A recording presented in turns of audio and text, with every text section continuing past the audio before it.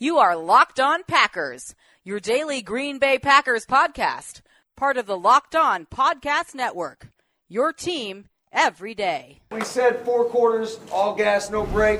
You guys did that today. Hell of a job. RELAX. Relax. We're going to be okay. It is time. It is time. I feel like we can run the table. I really do. You are Locked On Packers, part of the Locked On Podcast Network, your team every day. I am Peter Bukowski, and I cover the Packers for SB Nation and Packer Report. I cover the NFL around the internet, and you can follow me on Twitter at Peter_Bukowski. You can follow the podcast on Twitter at Locked On Packers. You can like us on Facebook. You can subscribe to the podcast on iTunes, on Spotify, on Google Podcasts. Wherever you find podcasts, you will find Locked On Packers, the #1 Packers podcast on the internet, and the show for fans who know what happened. They want to know why and how. I hope everyone out there is staying safe, is staying clean, is staying healthy. Wash your hands, wash your butt, man. That's it. Unfortunately, it seems like this is all going to get a lot worse before it gets better. We're going to talk a lot of football today. A lot to get to. Joe Thomas is here. Former Wisconsin Badger, former top draft pick, former All-Pro, and future Hall of Famer Joe Thomas is on the show today to talk about his former teammate Christian Kirksey and his fellow Badger offensive lineman Rick Wagner, how they fit into the team, and a lot more. We'll go into more than just those two things, a lot of insight that we can get from Joe. But before we get there, no, the Packers didn't make any signings on Thursday. We'll continue to monitor that. A lot of things that we got to in our day show on Thursday in the middle of the day. At that point, we had a lot on our plates between the Brandon Cooks trade rumors and Darius Slay being traded, a lot of stuff to talk about. And we have the big story today that I want to start with. The Rams cut Clay Matthews.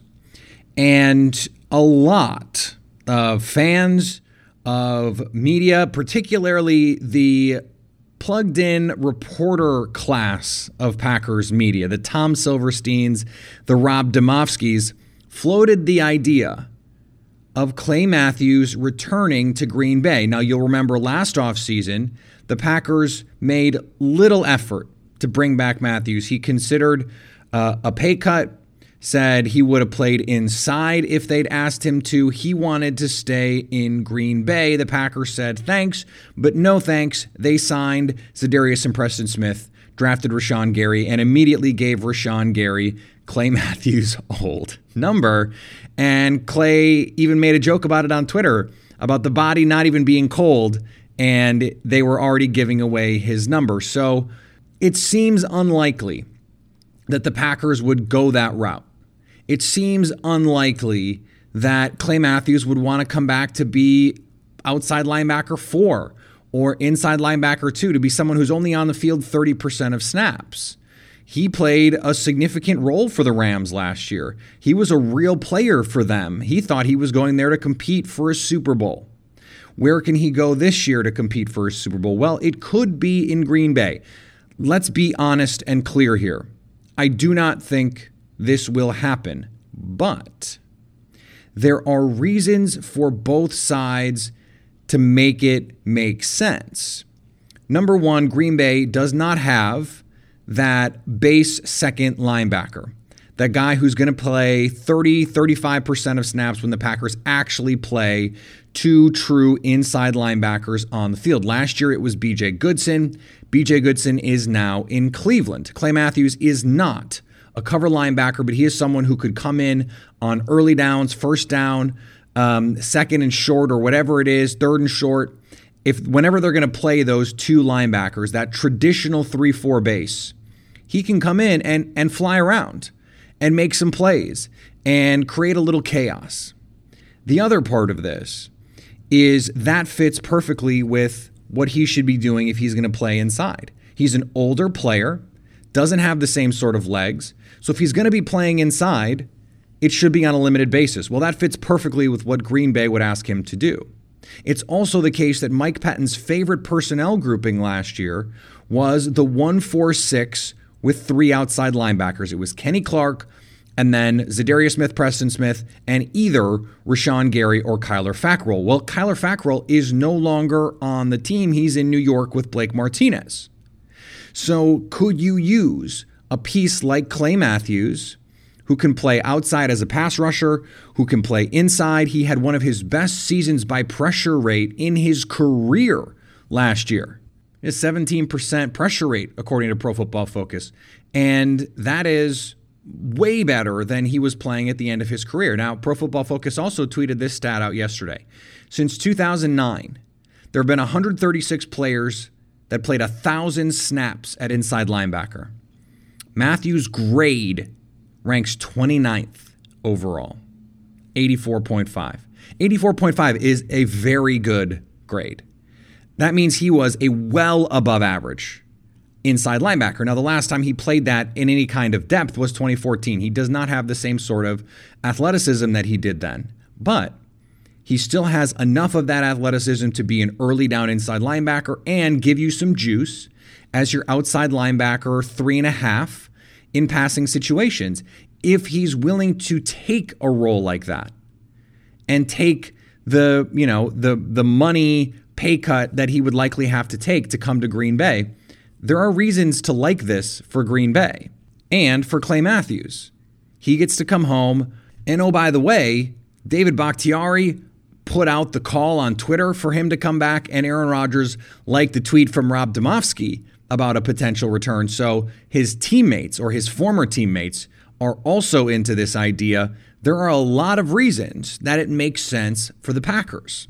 Now, somewhat related to this, Clay Matthews' teammate, Todd Gurley, got released also. Rams are struggling with cap space problems. We talked about the Brandon Cooks deal yesterday and the potential for a trade there. They're still trying to get a trade worked out, and I don't frankly see it happening, but we'll see what happens. They straight up released Todd Gurley. They tried to get a trade. No one was willing to do it because the money was prohibitive, and now he is released. Well, that puts Green Bay in a position to realize so many of the players who sign these big money deals at running back don't work out. And they have a running back who is in that caliber of player. Aaron Jones was a Pro Bowl caliber player last year. I thought should have been an all-pro caliber player last year. And he's going to be in the last year of his deal in 2020. What do you do with Aaron Jones? And I mean, if you can get him at the Austin Eckler deal, done. Do it. The Todd Gurley deals, the Ezekiel Elliott deals, these are prohibitively expensive. Running backs provide value. Running backs are valuable to a team. They're also interchangeable. You can find running backs. Aaron Jones himself is proof of this notion because he's a fifth-round pick. Wasn't even the first running back the Packers took in his own draft class, and he's turned out to be a star player. So does Todd Gurley serve as a cautionary tale for the Packers? How will they handle a second contract? I am not the kind of person who says never give out a second contract to a running back. I think there are exceptions. I think certain players, guys who especially who can contribute in the passing game in meaningful ways, and we saw Aaron Jones do that last year. They have value above normal running backs. I think Christian McCaffrey is the kind of running back you can pay. Alvin Kamara is the kind of running back you can pay. And I think Aaron Jones is the kind of running back you can pay because he's your second or third best receiver as well. In the case of Le'Veon Bell, he was their like second best receiver, or at least most targeted. Now, not most useful, and that's a different distinction. And certainly not most impactful relative to the average player at the position. So I expect Green Bay to draft a running back at some point in this draft. I expect them to have plans in place, but this is just another reminder that this position is, I don't want to say not valuable, because it's not that they're not valuable, it's that they're interchangeable. So an individual player's value relative to the average player is not as high at other positions. And I think Green Bay will base its decision on what to do with Aaron Jones on all of this information. It is staring them in the face. And if they don't use this information, they could end up making a mistake with a contract that 2 years in, 3 years in, just like the Rams did, they regret. All right, he is a 10-time Pro Bowler, a 7-time first-team All-Pro, 2-time second-team All-Pro. Come on, that should have been 9 first teams. Get out of here with that. He is a former Wisconsin Badger, a former Cleveland Brown. He's now the co-host of The Tomahawk Show with Andrew Hawkins. Joe, thanks for coming on Locked On Packers. Hey, thanks for having me, man. I'm excited to be on. So we have to start with the big topic on everyone's mind. Where are you right now as you are trying to hunker down with all of this coronavirus? How are you passing the time? Yeah, I'm just hanging out in the house with the fam in Wisconsin. I live in the Madison area, and, for the first few days here, we've been managing pretty well. The kids are driving each other nuts, but feeling, fortunate, obviously understanding that the situation for people across the world is very uncertain and scary. And, I think the first thing whenever something crazy like this happens is, you get that protector instinct where you want to take care of your family and take care of the people that are immediately close to you. And once you feel like, okay, we've kind of managed that situation and those people are safe, then immediately you start thinking about all the other people that are in really tough situations and, what you can do to help. And this is such a unique, difficult situation where the first thing you want to do is get out there and lend a helping hand by putting in some work, but you can't even do that. So really, for us, the situation is, all right, how financially, what can we do to try to reach out in our communities and help people in this time of great need? Yeah, it's mad times, and I hope everyone who's listening is staying safe. The football side of this, and the NFL decided they were going to go forward with the new league year and try and engage in some level of normalcy, and that's why you're here. That's what you're here to talk about. And you are sort of the perfect person to talk about what the Packers have done in free agency to date. It started with the signing of a former teammate of yours, Christian Kirksey, someone who you had already sent a pretty incredible praise on Twitter when he was released from the Browns. Tell me a little bit about your experience with Christian Kirksey. Yeah, Kirko was a great friend and a great teammate of mine when we were in Cleveland together. We went through some really tough times, and a lot of times you form great bonds with people when you deal with difficult situations. Both of us were on the team when we went 1-15 and 0-16, and the respect that I have for Kirko goes beyond just what he has as a player, and I think he's a fantastic player. He's not your biggest linebacker, but he's one of the biggest hitters that I've ever been around. He's so bright. He's so smart. He was always the quarterback of that defense. He's played for Mike Pettin in that defense before, so he's got incredible familiarity, and I think that was a big reason why they were excited to be able to sign him, because they know he's going to be a great fit. But it goes beyond that, because he was a leader in that locker room. He was a guy that young players could turn to. He mentored young players, even guys at his own position that were drafted to replace him, and you don't see that very often. A lot of times NFL players are very protective of their own jobs, and rightfully so. You draft a guy to replace me. I'm not going to sit up there and try to help this guy take my job, right? I'm going to be protective of my own job. But Kirko is not the type of player. He's a wonderful human being. He was fantastic in the community. The way he gave back, he was a Walter Payton Man of the Year winner in Cleveland for us. But more than that, going through those tough seasons that we had in Cleveland, 1 win in 2 years, he was still the guy that was putting in max effort. He was putting in extra time after practice, getting guys ready. He was motivating guys on the practice field in times where it would have been really easy to just mail it in and say, you know what, we're not very good. We're not going to be very good. I'm going to put in the bare minimum. No, he actually was still going above and beyond. And the energy that he brought to practices and games was infectious. And it kept that team together in a situation where most teams would have fractured. So the Packers should feel extremely lucky. The only drawback, obviously, which everybody knows about, is he has been injured the last couple of years. But if they're able to keep him healthy, they got a real steal with Christian Kirksey. You were around Mike Pettin, and obviously his tenure in Cleveland did not go the way that he hoped or anyone in Cleveland hoped. But I've been really impressed with him, the way that he's handled himself, the way that he's handled his players and the media in his time in Green Bay. What was your impression of him as a coach? Yeah, I love Mike Pettin. I thought he was a tremendous coach. He was the hard-nosed, tough guy, but he also made things fun. And I think that's a great balancing act that is tough for a lot of coaches. Like some guys They want to be disciplined. They want to be tough, but they have a hard time relating to players and allowing players to show personality and have fun with it. And it becomes drudgery. And if you hit any rough patches, a lot of times it's hard to bring them through. But I thought Pet was awesome. I think for a head coach, like being a defensive-minded guy, sometimes it's tough because you don't have that experience on the offensive side of the ball. But as a defensive coordinator, I can see that Packer fans have got to love him because he brings that energy, he brings that excitement, and he runs a great defense. He's got a great scheme, and the players just naturally gravitate to him. Yeah, and another guy I went back and watched some of that Mike Pettin, Christian Kirksey tape, and had almost forgotten that Tramon Williams was on that team too, and looks like he's going to keep going here, the ageless wonder. Yeah, it's pretty amazing. I played with Tramon, and he was coming to Cleveland, and they said he was the old guy. Now he's still playing, and I'm now going into my third year, retired.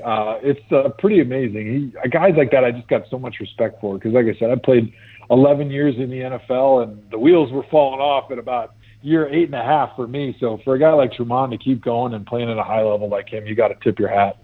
So on the offensive line, this is an arena where you know a thing or two about offensive line play, one of the greats of your generation. And I'm not just saying that because you're on the line with me. You have a fraternity brother, so to speak. Rick Wagner is going to be a Green Bay Packer, your fellow Wisconsin Badger. What have you seen from Wagner over the last few years, and what do you think he can bring to the Packers?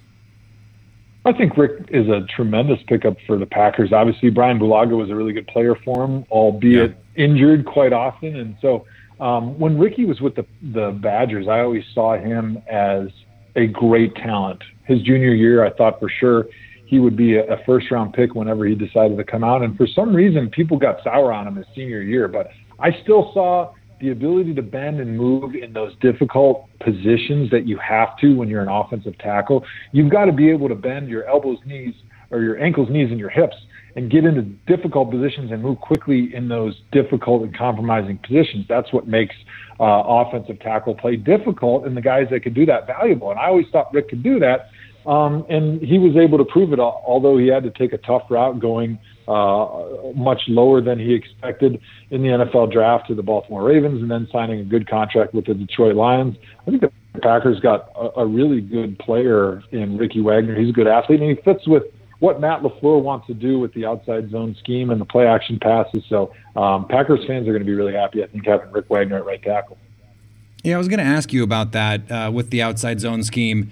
How different is it for these offensive linemen? I mean, the Packers made the adjustment last year. They were a predominant inside zone team with Mike McCarthy going to that outside zone scheme. How different as an offensive lineman is that for you?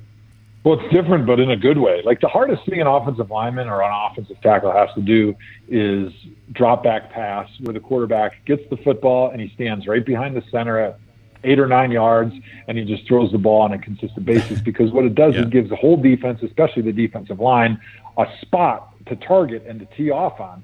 And as an offensive lineman, you're reacting to what he does. And if he knows the quarterback's in the same spot time and time again, they can put the first guy in for 2 plays, they can rotate him out, and the next guy's going to come in, and he's not going to miss a beat. He's going to just tee off on that spot, and it's like rushing a pass rush dummy. Whereas when you're running the outside zone, he's got a gap that he has to be able to defend. And a lot of times you're running at him, you're changing where the launch point is or where the quarterback's throwing the football. So he has to read, and there's a half a second to a 1 second gap before he's able to transition from reading run to pass, reading my gap, till he can transition to rushing the passer. And in a game where 3 seconds is a completed pass and 3.5 seconds is a sack, which is usually kind of how the breakdown is, 1 second is a big deal. And so giving offensive linemen basically a 1 second pass on every play makes your job so much easier. Yeah, and that's part of the challenge with Aaron Rodgers at the quarterback position, right? You can hold up for 3 seconds and the ball might not come out. Are there added challenges? I assume there are, of not beyond just, hey, he's going to hold the ball a little bit longer, but hey, he might move around. He might break the pocket. I mean, what is that like when you have a quarterback that back there? So I can say firmly, of the 20-some quarterbacks that I played for with the Cleveland Browns, none of them looked anything like Aaron Rodgers, unfortunately. Sure, maybe I'd sure. still be playing, or at least would be having a lot more success when I was playing. But certainly it makes it a little bit more difficult. I mean, all you can do as an offensive lineman is take care of your job to the best of your ability, which usually means I'm going to block what the play calls for, and then if my guy keeps rushing, I'm going to just try to block him wherever he's trying to go. And you try to keep yourself in whatever position he's trying to get to, because you don't have eyes in the back of your head. You can't tell where the quarterback is, but as long as my guy is running, I want to stop him from going where he wants to go. And, a lot of times you just got to be able to trust that Aaron is going to make something happen. So give your best effort until you run out of gas, and then hopefully the ball gets thrown. If you were going to identify one place, now that we've seen some of the moves that they've made with Kirksey and Wagner, is there a spot where you think the Packers can make, one more move and really elevate themselves? That's a good question, because this is the point of free agency where you start to get some bargains. And so those guys that maybe 3 days ago everyone kind of assumed were going to get those huge dollar contracts, and all of a sudden they're players that maybe didn't get those contracts, and a lot of that money kind of has dried up. So now teams are going back and they're giving a second look at a lot of these players that they assumed were going to be gone, but now that their value has improved because their price has dropped, they kind of take a second peek at it. And so I look at a guy like Melvin Gordon and Jadeveon Clowney. Those are two guys that I think a lot of people kind of assumed they would be right going at the top of the free agent market on a Monday or a Tuesday, and now all of a sudden they're still available for a variety of reasons. You get teams like Packers who maybe don't have a dire need at one of those positions, but are going to say, like, hey, we can have this guy at a good value. We might as well throw our hat in the ring and see if we can throw an offer out there and see what happens. Yeah, it was reported the Packers were involved in trade talks in the Yannick Ngakoue sweepstakes. So Jadeveon Clowney, not that different a kind of player.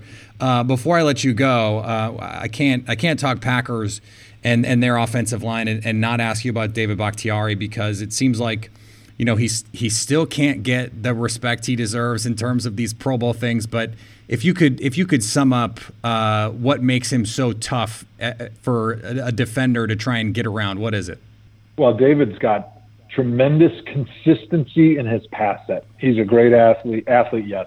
He's got great power, great technique, yes. But the difference between an offensive lineman who's average and who's great, and David Bakhtiari is absolutely great, if he's not the best pass blocking offensive lineman in the NFL, he is definitely in that conversation. Absolutely. I totally believe it. And to be able to consistently have the same pass set, and it looks exactly the same over and over again, allows you to be consistent, and consistency is the mark and the hallmark of greatness as an offensive tackle. It's great to pancake guys. It makes the coaches and the players excited. The fans get all jazzed. But if you're giving up 3 sacks a game and it's 3rd and 10 and the team is counting on you and you're giving up sacks consistently and you're getting beat and giving up TFLs, then you're no good to your team, no matter how many pancakes or how many great blocks you make. So it's the lack of negative plays that make you a great offensive lineman, and nobody does that better than David Bakhtiari. Thanks, Joe. This was awesome. I really appreciate you coming on. Cool. Thanks a lot, Peter. All right, I want to thank Joe again for joining the show. Awesome stuff there. That was great, and always insightful to get. I admitted this on Twitter. Offensive line evaluation is not my forte. It's why I rely on Sports Info Solutions and Pro Football Focus and pass block win rate and stuff like that. It's just not my forte. I don't have a gift for it, and that's why it's great to have someone like Joe come on and say this is why. This is why it works. This is why it doesn't work.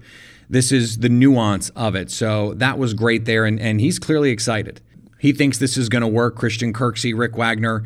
From what I heard, and I've been asking around specifically about Rick Wagner because, again, offensive line, not my forte. And the consensus is he's solid. He's a downgrade from Brian Bulaga, but he's solid and can be solid for Green Bay. Joe seems to think maybe he can even be better than he was in Detroit because of the scheme and what it affords him with the Green Bay Packers. All right, we're going to be back next week. A lot can happen between now and Monday. There's still going to be stuff going on over the weekend, so hopefully we come back with more conversations to be had. We still don't have receivers off the board. So there could be guys signing, which will give us an indication of the market. There could be more trades. There's some stuff burbling under the surface here. So a lot more to get to in the coming days and weeks. We are still on course for an April draft. So a month from now, we'll be days from, that's weird, but it's true. A month from now, we will be just a few days from the NFL draft. So the Packers podcast, the Locked On Packers podcast does not stop. We are going to have so much more to get to. Free agency, there's going to be a second wave of free agents. We'll have post-June 1 designation cuts. And even though it sounds like we're not going to have some of these pro days and stuff like that, we will still have scuttlebutt. We will still have anonymous scouts. We will still have rumors and reports and stuff to talk about. So stay Locked On Packers always. Follow me on Twitter at Peter_Bukowski. Follow the podcast on Twitter at Locked On Packers. Like us on Facebook. You can subscribe to the podcast, iTunes, Spotify, Google Podcasts, wherever you find podcasts, you will find Locked On Packers. And anytime you want to hit us up on the Locked On Packers fan hotline, you can do that, 920-341-3775, to stay Locked On Packers.